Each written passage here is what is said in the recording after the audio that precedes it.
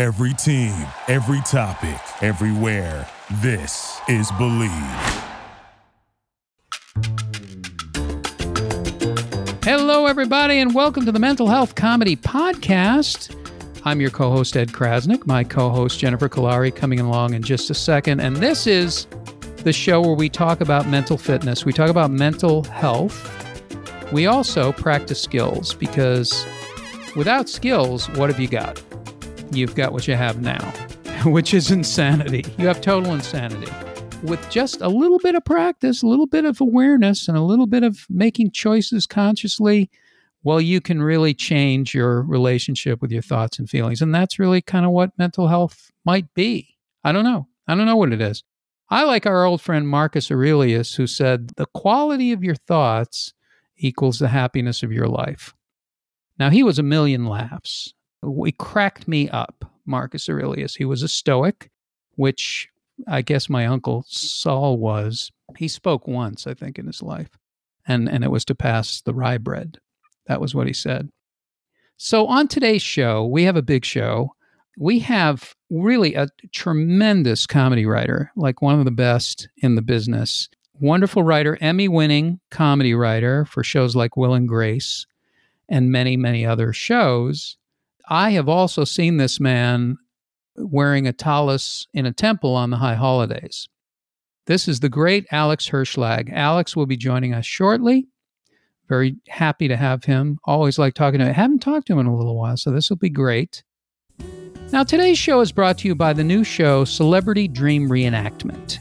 It's a show where viewers get to share and cast their actual dreams with celebrity guests and have those dreams interpreted by a mixed panel of experts.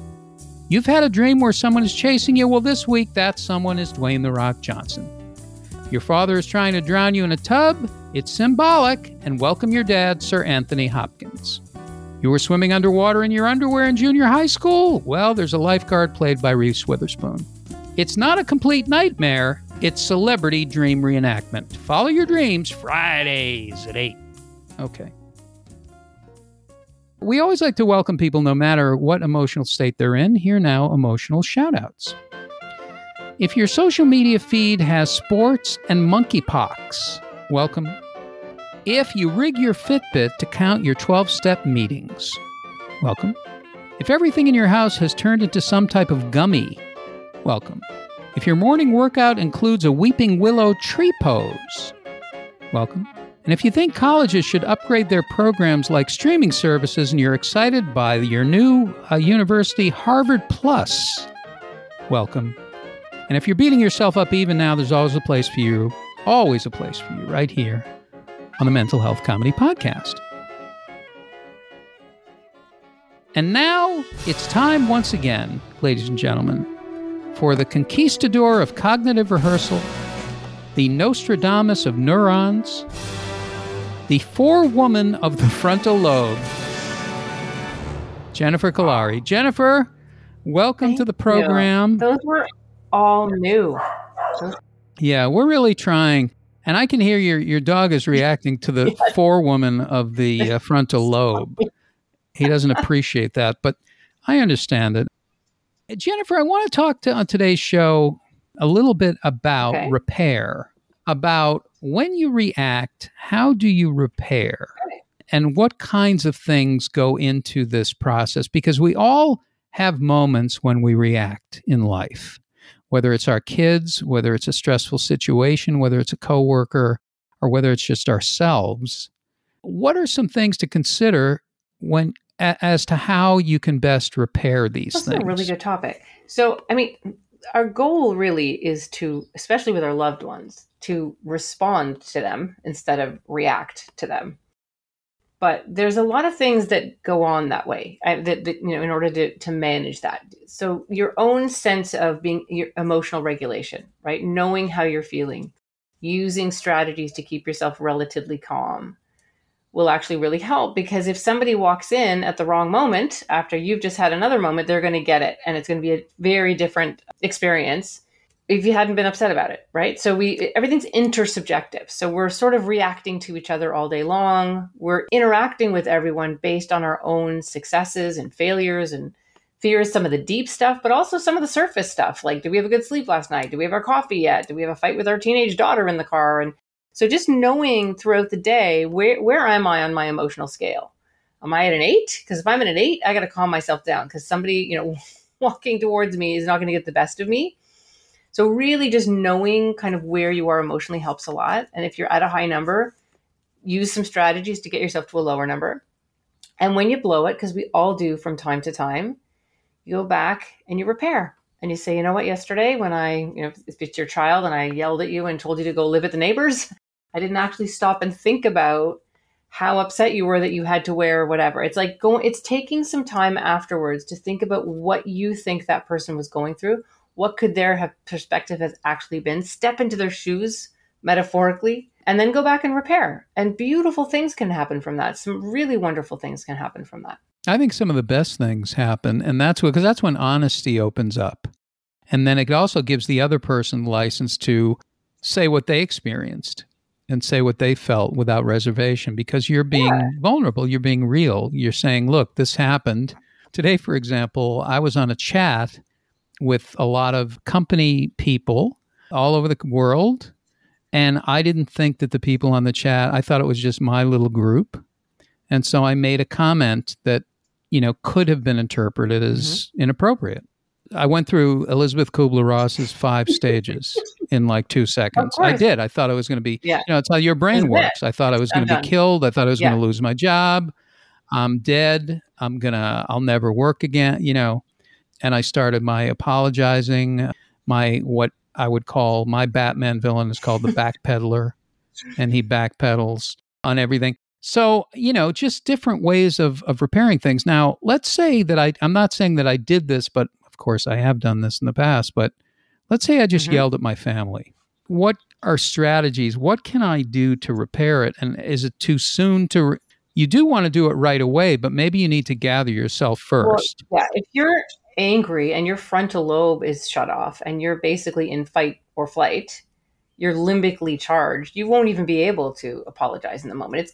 And we've talked about this on the show too. When you're really angry and what's coming out of your mouth feels fantastic, like it feels right and you have to say it, you're probably in fight or flight. You're probably not being very nice. It should actually feel like, ooh, I'm like, you should feel yourself pushing it back down. That's how you know your frontal lobe is still working. That's the part of the brain that, mediates this and prioritizes. And should I say that? And if I say that, am I going to hurt their feelings? And if your frontal lobe is off, you're free flowing. You're just yelling. You've just snapped. You've just lost it. And you really can't do anything at that time. What you can recognize, though, is this feels too good. I feel too right in this moment. This can't be right. Take a breath and walk away. Look away and walk away. If you keep looking at the person you're mad at, your brain will stay mad, because the brain locks on when you're upset. It locks onto a target. So drop your eyes and look away. And if you can, turn around and walk away. Walk away, lock yourself in the bathroom, go get in the car, go out to the backyard, go out on your balcony, do something, and breathe, and just breathe. You got to breathe first. You have to use strategies that could get yourself out of fight or flight, right? Just calming the body down. And you can't go back too fast. It takes about 15 or 20 minutes to come out of fight or flight. Now, often with couples, the spouse will come out. I can't believe you did that. And you'll start the fight again. So it's actually really important, if someone's able to walk away, they're not walking away. I mean, you might be, to be rude, but I think in this case, you're walking away to actually get your frontal lobe back. And then you can come back and then you can repair. But you can't do a repair and then do it like a giant, like right after, right? Like you have to be prepared to go in and really speak from the other person's point of view. How you thought they experienced that, what you heard them saying, what that must have felt like for you for them to get yelled at. And that takes a lot of courage. It takes a lot of vulnerability, and it takes a lot of strength. But your relationships will improve. You will like yourself better. You'll be healthier and happier if you can do it. Well, everybody needs a fight or flight plan. You need to figure out what you're doing. It's a flight plan. We never mention Flight Club to people who aren't part of Flight Club. But it's Flight Club. We all participate in it in some aspect at some point at some time. I'm interested in this thing, and we're going to bring Alex on in just a minute. But I'm interested in this thing of we often talk about getting your frontal lobe online and that you're in your midbrain or you're in your frontal lobe. Is there a way to switch back and forth? And is there a shorthand? With practice, yes. It's very hard to do, though. When your frontal lobe has switched off, so the frontal lobe is the part of the brain that can think and plan and, take perspective and figure out, oh, maybe I'm talking too much, or maybe that was a bit mean. If you can even be thinking those things, that's how you know your frontal lobe is on. If you're really angry and snorting and yelling and it feels, you're not even thinking, it's just coming out of your mouth, you're reacting. You're in fight or flight. So there's a part of your brain that literally overrides the frontal lobe. It actually literally shuts it off. And it just wants you to fight with the person in front of you or run away and flee. So there's actually fight, flight, please, or appease is another one, or freeze. Some people freeze, but the most common are fight or flight. Well, I love fight, flight, or please. I can't say it, but I love it. But I love fight, flight, or please because that is the story. That is the old story, which is that's what I've done for I did it much more when I was a kid, but I still do it. And that's right into pleasing. And that might have something to do with comedy, trying to make people laugh right away or trying to deflect it, go into a different space. Yeah, that's a really common one, though. A lot of people don't realize that pleasing and appeasing, and I'm so sorry. Oh, it's okay. Don't worry. Like that. And we do that to manage. We do that to manage difficult people sometimes. It's a kind of freezing. It has a relationship to freezing. It's actually internally you're feeling frozen and these are all fear responses. If you're angry, you're afraid. Yeah. If you don't feel afraid, feeling angry feels way better than feeling afraid, but you're still afraid. And it's using that very primal survival system in the brain. Really, as human beings, we like to think of ourselves as conscious thinking beings, but we're really feeling beings. We basically are, conscious, intelligent brains walking around in kind of monkey bodies. And our bodies are this primal system is just ready for war, fighting, famine, aggression, animals attacking us. There's thousands and thousands of years of programming in the human brain that helps. We wouldn't be here without it, to be honest. We don't need it in the same way now. Sometimes you do. I mean, obviously if you're in an accident or something's falling on you or something like that, but it's much more rare in our world today that we need it, unless you're in certain parts of the world where you most definitely need it. But yeah, it's very difficult to control because when the frontal lobe comes back on, then you're like, oh my God, I can't believe I said that. Why did I say that? I'm such an idiot. I'm so mad at myself. And you promise yourself you're not going to do it. And then in the moment you do it. Yeah, I think forgiveness, I was going to talk about that, self-forgiveness and forgiveness is a big thing. There's a lot that you can do though, but we're going to explore this in future show, the going back and forth between the primal and the present. It's a skill. It's a big skill. I'll tell you a man who knows how to go from the primal to the present. This gentleman is one of the greatest comedy writers. He's a really fine comedy writer, great comedy mind, has worked on millions of shows, among them shows like Will and Grace and many others with amazing talent, the biggest talent in the world. I don't know how he manages himself while he does that, but he does. And that's Alex Herschlag. And Alex, if you're still with us. I'm still here. Hi, Alex. Unbelievable. First of all, I got to ask you, where is your mental health on a 1 to 10 scale? Where are you at an 8? Like with 10 being the most well-adjusted, like the most contented? Let me just say, it's hard for me to put a number on it. Maybe 6, 7, 8, because I do have a therapist, and I also do couples therapy with my wife. So I think through taking care and also doing some of these things when I'm not in a crisis situation, I think has helped me. I definitely have my ups and downs.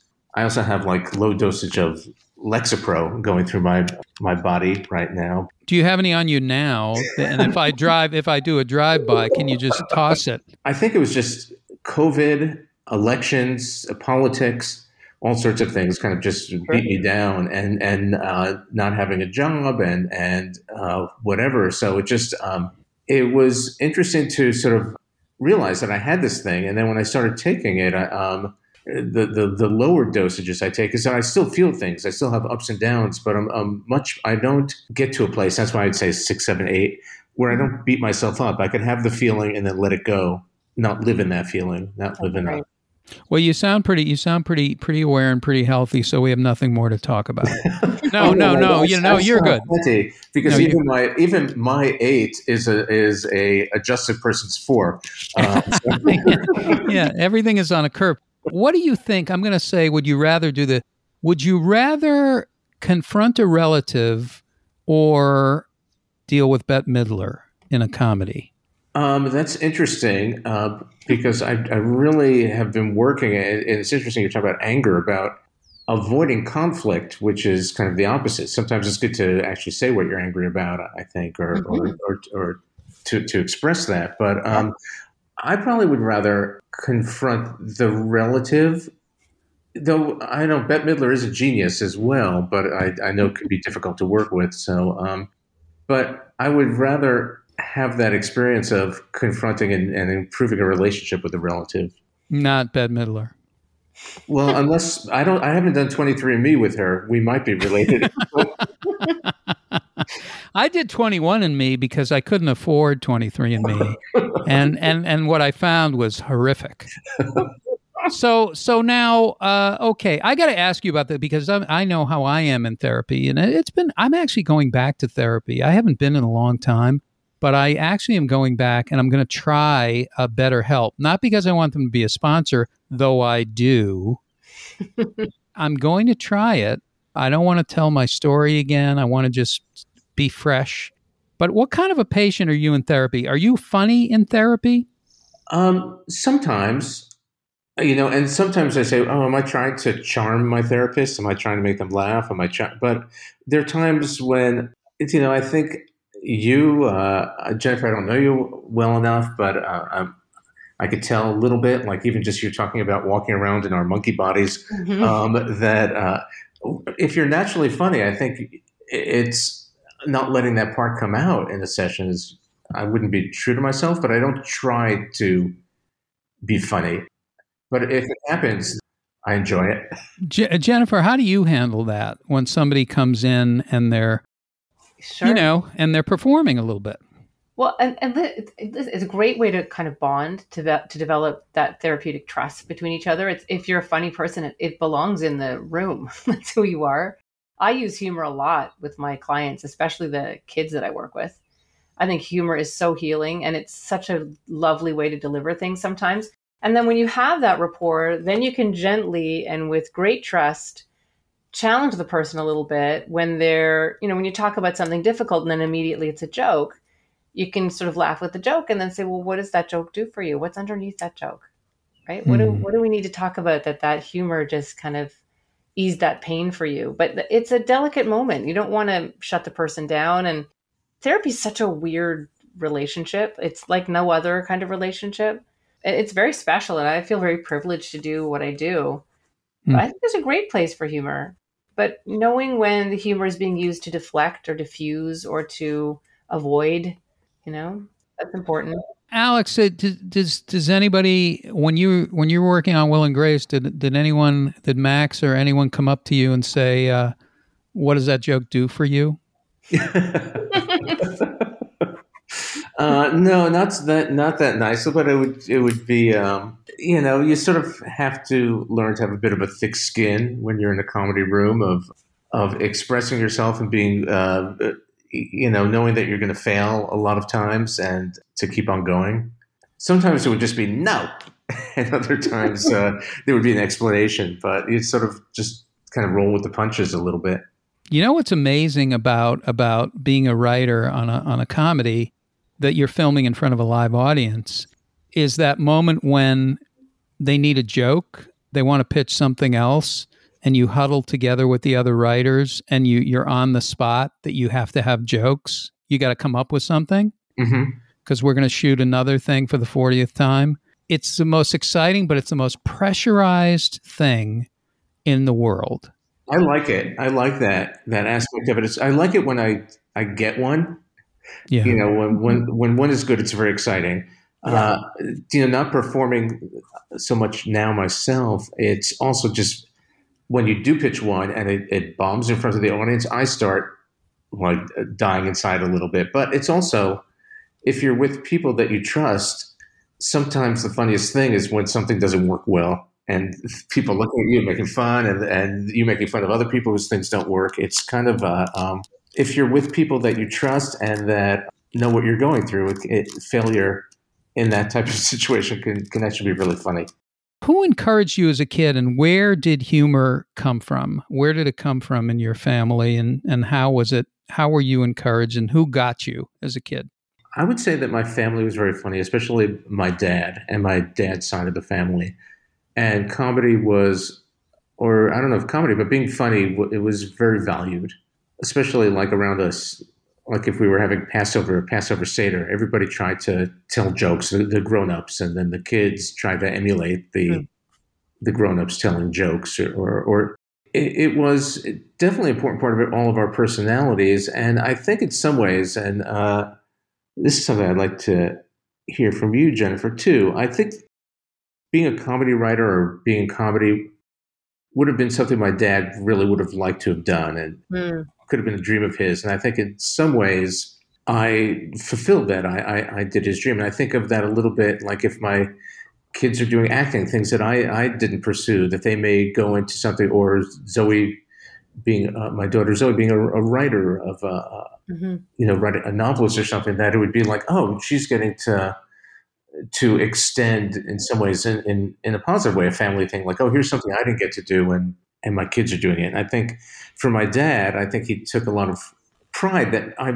didn't hear a lot of times from them, but of that I got to do this and that I was doing this. Wow. That's real parental love. And that's really healthy too. When you're not jealous of your kid or bitter that it didn't happen to you, you just literally have such joy that they're experiencing something and so proud of them. That's so lovely. And that's so good for your kids too. I would say that the thing that they would do sometimes, they wouldn't tell me, they would just say, oh, your brother's so funny, or everyone else is so funny. But then I would find out that they would be telling other people how proud they were of me, or and that my dad would be wearing like a Will and Grace shirt through like Boynton Beach, Florida or something. And well, often parents worry that their kid is going to get, conceited or a big head, and they'd be harming them somehow by telling them how great they are. And the truth is that you don't really. I mean, if you're saying to your kid, you're the best and nobody's better than you, and that's not true. And, parents raise their kids all the time saying, you can do anything. And no, you can't. I'm sorry, that's not true. That can be harmful. But if your child is truly talented and you don't want that to be their whole identity, there's lots of other parts to your kids and to you, I'm sure. But telling them that you're proud of them and you love their jokes and you just think it's awesome where they are can only do good. I think I'm proud of who you are. And when I say who, I'm not sure I'm talking to. But overpraising, this is something that's pretty common in parenting these days. Yeah. Where does that come from, and how can you kind of curb it? It's funny. Things shifted about 25 or 30 years ago. It went from back in the 60s or 70s, the Dr. Spock thing, which is like, don't baby your kids and shove a towel under the door if they're crying and, don't turn them into giant babies. That was like crazy. And I think there was like a really huge swing from that. And parents just decided, I don't want that for my kids. Everything's a pendulum, right? So it's just swung so far in the last 30 years where kids are telling their parents what to do and being involved in big purchases in the family, and then wondering why, and then parents are wondering why their kids are out of control. I always say to parents, you're not actually a parent. You're actually a substitute frontal lobe. That's your job.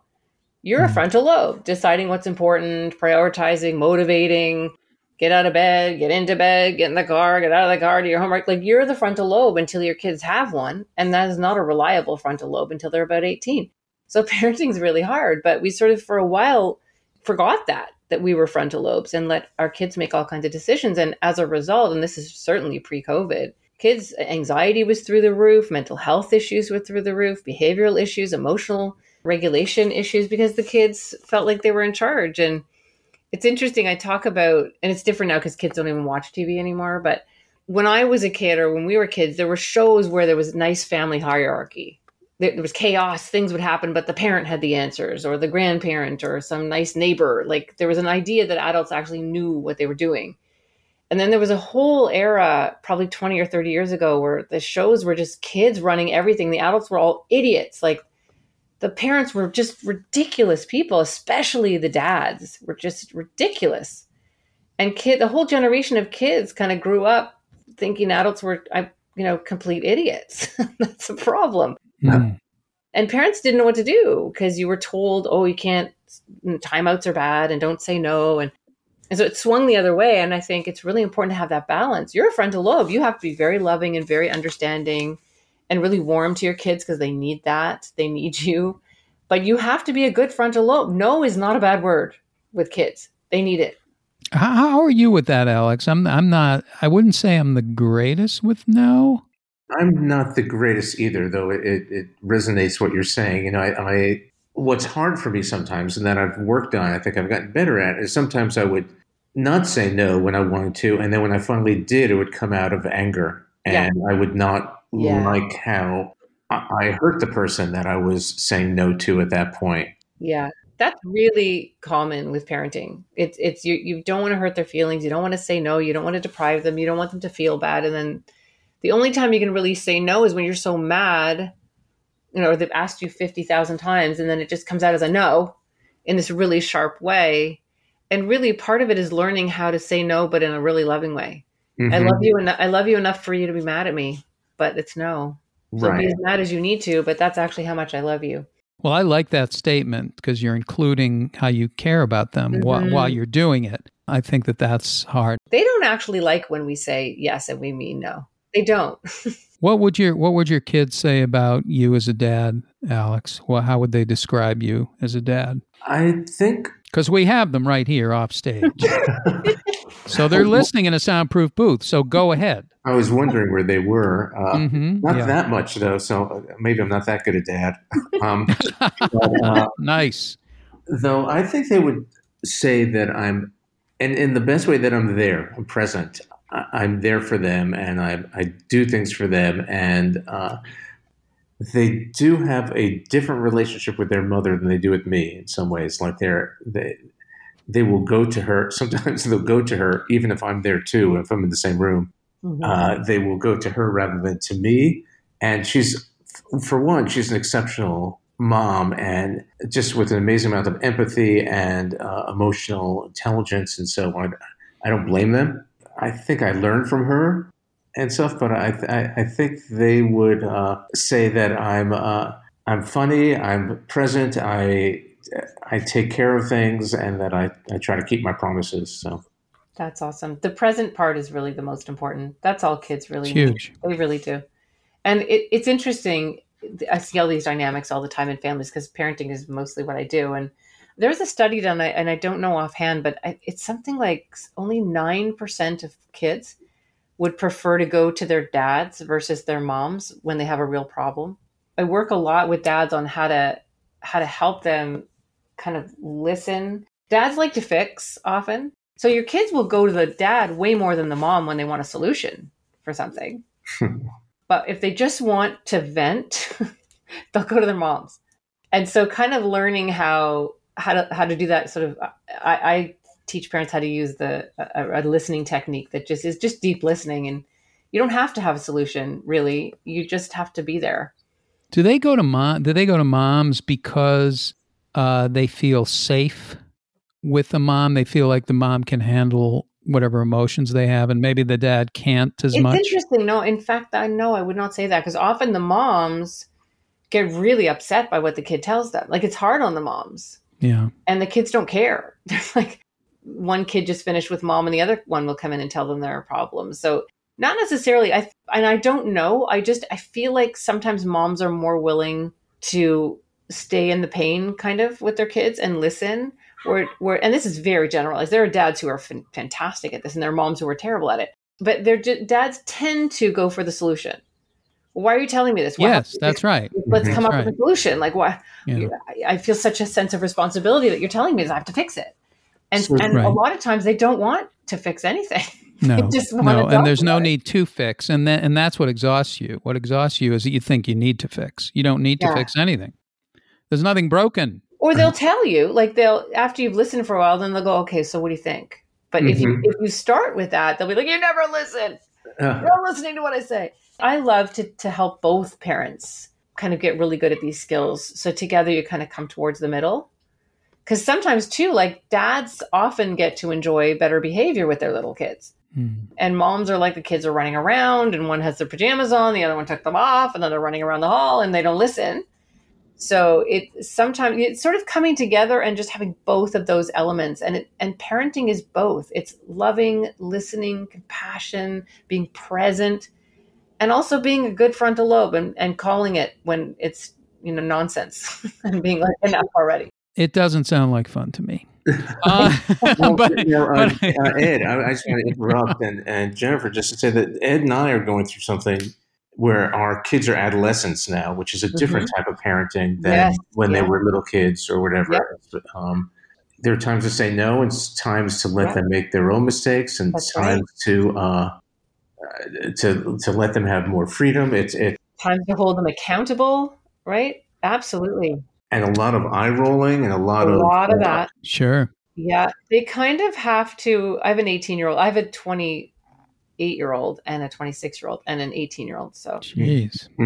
Adolescence, a big part of adolescence is they kind of have to hate you.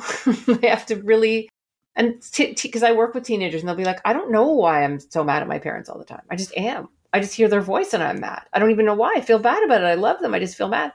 And I think biologically, they kind of have to get annoyed with us in order to want to leave. And we kind of have to get annoyed with them in order to say it's time to go. Right. So, and you'll see there'll be different phases in adolescence. Like boys between 14 and 16 are absolutely awful. I call that the caveman stage. They don't talk. They're just kind of rude. And how's your day? Ooh, like you don't even get a sentence. Right. Girls, it's more like 12 to 14. I call that the phase. That's what? What do you want? Like, it's just, they're always annoyed with you. You're embarrassing them. You're annoying them. And then it gets a little better after that as their frontal lobe kind of comes on, which is sort of 16, 17, 18. And then at 18, right before college, they get really nasty again. I can't wait to get out of here. I've been counting the days to leave this place because they're scared, right? And they have to leave mad. And it's just hard. It's complicated. Behavior is complicated. Behavior is never the problem. It's a symptom of the problem. I will say something too about this because I'm going through this right now. There's very little support for a kid transitioning from home to college. There's almost nothing that exists. Yeah, we do a lot of that at Connected Parenting. That's a huge part of our program. That's one of the biggest transitions for kids. Because as far as I can see in the world, it's really a disregarded part of life. And so kids are set up to either survive it or to crash. Yeah, and kids are increasingly crashing. And it's it's the biggest transition really in a kid's life, and it's something they've been thinking about and worrying about for years. They sometimes can't believe that it's actually here. There's a lot of grieving and mourning and being sad about your childhood actually ending. It's a really emotional time actually. So we do a lot. We prepare the parents for it. Yeah. And then we prepare the kid for it. Like, what are the different things you're going to feel? Here's some strategies. Here's how the first month is going to feel. Here's how you're going to feel in the middle of the year. Here's what not to do. But very important. It's like they spend all this time trying to get into schools, but very little time in terms of like, okay, what if I don't like my roommate? Like, what happens then? What am I supposed to do? There's almost always roommate issues, but they're actually really important. You learn a lot through roommate issues. It's a really important thing for kids to kind of go through. And there's a lot of prep academically, but there's not a lot of social emotional prep. Like and their marks will almost always go down in college because they're trying to learn. They're learning how to learn. They're learning how to live without their parents. They're learning how to eat and do laundry and go to bed and get up and all kinds of things that parents often overparented because there's a lot of kind of hyper helicopter parenting still. Yeah. It's a big time. Alex, you and I are actually going to go, our kids are going to stay home. We're going to college. Well, that sounds, when I went on some tours with my daughter and I was feeling jealous a little bit of her starting this. But at the same time, thinking, I'd like to go again, but I wish my mind, like I had the confidence I have now. I know. And I had the Yeah. Wouldn't that be Yeah. awesome if you could live life backwards? So, Yeah, I'd like to try that. I'd actually like to go to college for real this time. Yeah, that would be fun. Alex, what's something that you're working on, is something that you're trying to improve in your own mental health and show your work? No. And what and what is there one thing that sort of trips you up or anything that any obstacle that you're trying to overcome? I just want to get this in, and then I have a funny rejoinder. No, I don't. No, you could have a funny rejoinder. I'll tell you, I was trying to think about this, and you ask me on different days, I'll give you a different answer. Finding the balance between being an informed citizen and getting so caught up with what's happening in the world that I go into, I just feel really down, and I bring my family, I bring my wife down and everything of just saying here's this other awful thing that just happened. Here's something. It looks like they're getting rid of Roe versus Wade. It looks like Donald Trump is never going to be punished for what happened. It looks like climate change is getting worse. The stock market is crashing. Whatever that, to find ways of not letting these things take over my life. Well, can you do stuff like it looks like they're going to repeal Roe versus Wade, but there's an exciting Name That Tune on tonight? I think it's more, for me, it's don't look at my phone before I go to bed. Don't look at it the first thing when I wake up. Of just finding ways of giving myself a break sometimes from these things. well, what can sometimes help too is if you sort of look at what's happening right in front of you, the people you're interacting with, the people that you're in the grocery store with, like people are quite pleasant to each other. Again, reality in front of in your real life is usually, I mean, it's not that those things aren't happening, but it really does help to kind of look at the good and just think about what's working and get off the phone. Like, you obviously have to know what's going on in the world, and a lot of people do that, Alex. They get up in the morning. It's the first thing they do. They read, and it literally sets the tone for your day, for the day. And then you're upset all day. So limit the phone, maybe middle of the day and only for a short time, and look at other alternative news sources too that are full of good news. Well, go to squirrel-news.net because that is amazing. There's solutions journalism. It's a whole movement, and Upworthy's great. Like just stories that remind you, oh yeah, we're not so bad. Humans aren't so bad. Yeah, there's a lot of good things, but that's like up to each one of us to regulate, and it's hard to do because the negative stuff is addictive. It is a brain thing where you're magnetized and you go towards it to see how bad it can get, and where's this going to go? And literally, like we talk about that all the time, that ping-ponging between looking for the good and the part of your brain that actually tags good things because you keep feeding it, good things, and it doesn't mean to stick your head in the sand. But at least, somewhat equal time. There's time for both. There's plenty of time to look at something for a half hour. But if you catch yourself watching CNN for 3 hours, you're done. I actually have a friend who goes to bed with an earpiece in his ear, and it's CNN. Wow. And he's a really wonderful guy. So I don't know what he knows. But anyway, that's amazing to me. And and we're going to have April on. We're going to have your wife on. We're going to put her in a soundproof booth. And we're going to ask her the same questions, and then you're going to win a toaster oven. I would like a toaster oven. If you match. Well, listen, we're going to do this again. But we're going to have a college episode too with us. Both of us are going to talk to Jennifer about dealing with our kids going off to college. Is Shauna going this next year, or is she going the year? Another year. Not this year. Same with Zoe. Okay, so we have to get together and figure that out. I was just in Boston looking at places. Your old stomping grounds. That's where we were this summer. We have to talk about this because it's a big thing. I really want to help her to prepare for some of the social emotional stuff because it was not easy for me, and it's not easy for a lot of kids, and there isn't a lot out there. So I might look you up, Jennifer, about some of the work that you do or some of the exercises that you do. Well, you know what? You gave me a good idea. I'll do a podcast on it for the Connected Parenting podcast. Do it. Have Alex and I as guests. We'll be the before. We'll be the before. All right. Wonderful. Thank you, Alex. Thank you so much. Well, thank you for having me. This time went by very fast. It's a pleasure. It's nice to talk to you, period, again. I got to get out there to see you.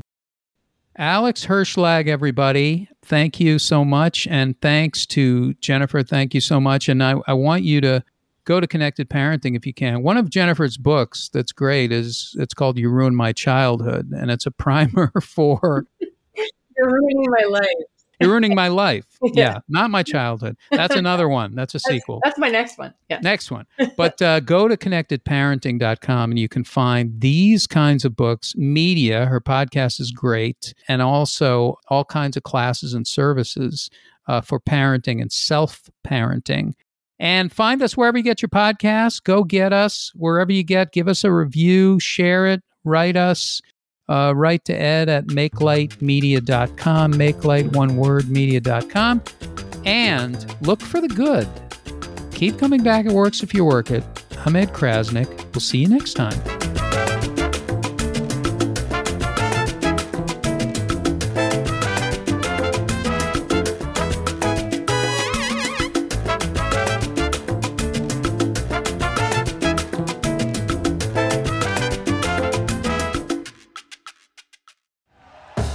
Thank you for listening to Believe.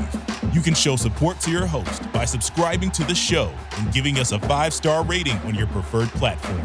Check us out at Believe.com and search for BLEAV on YouTube.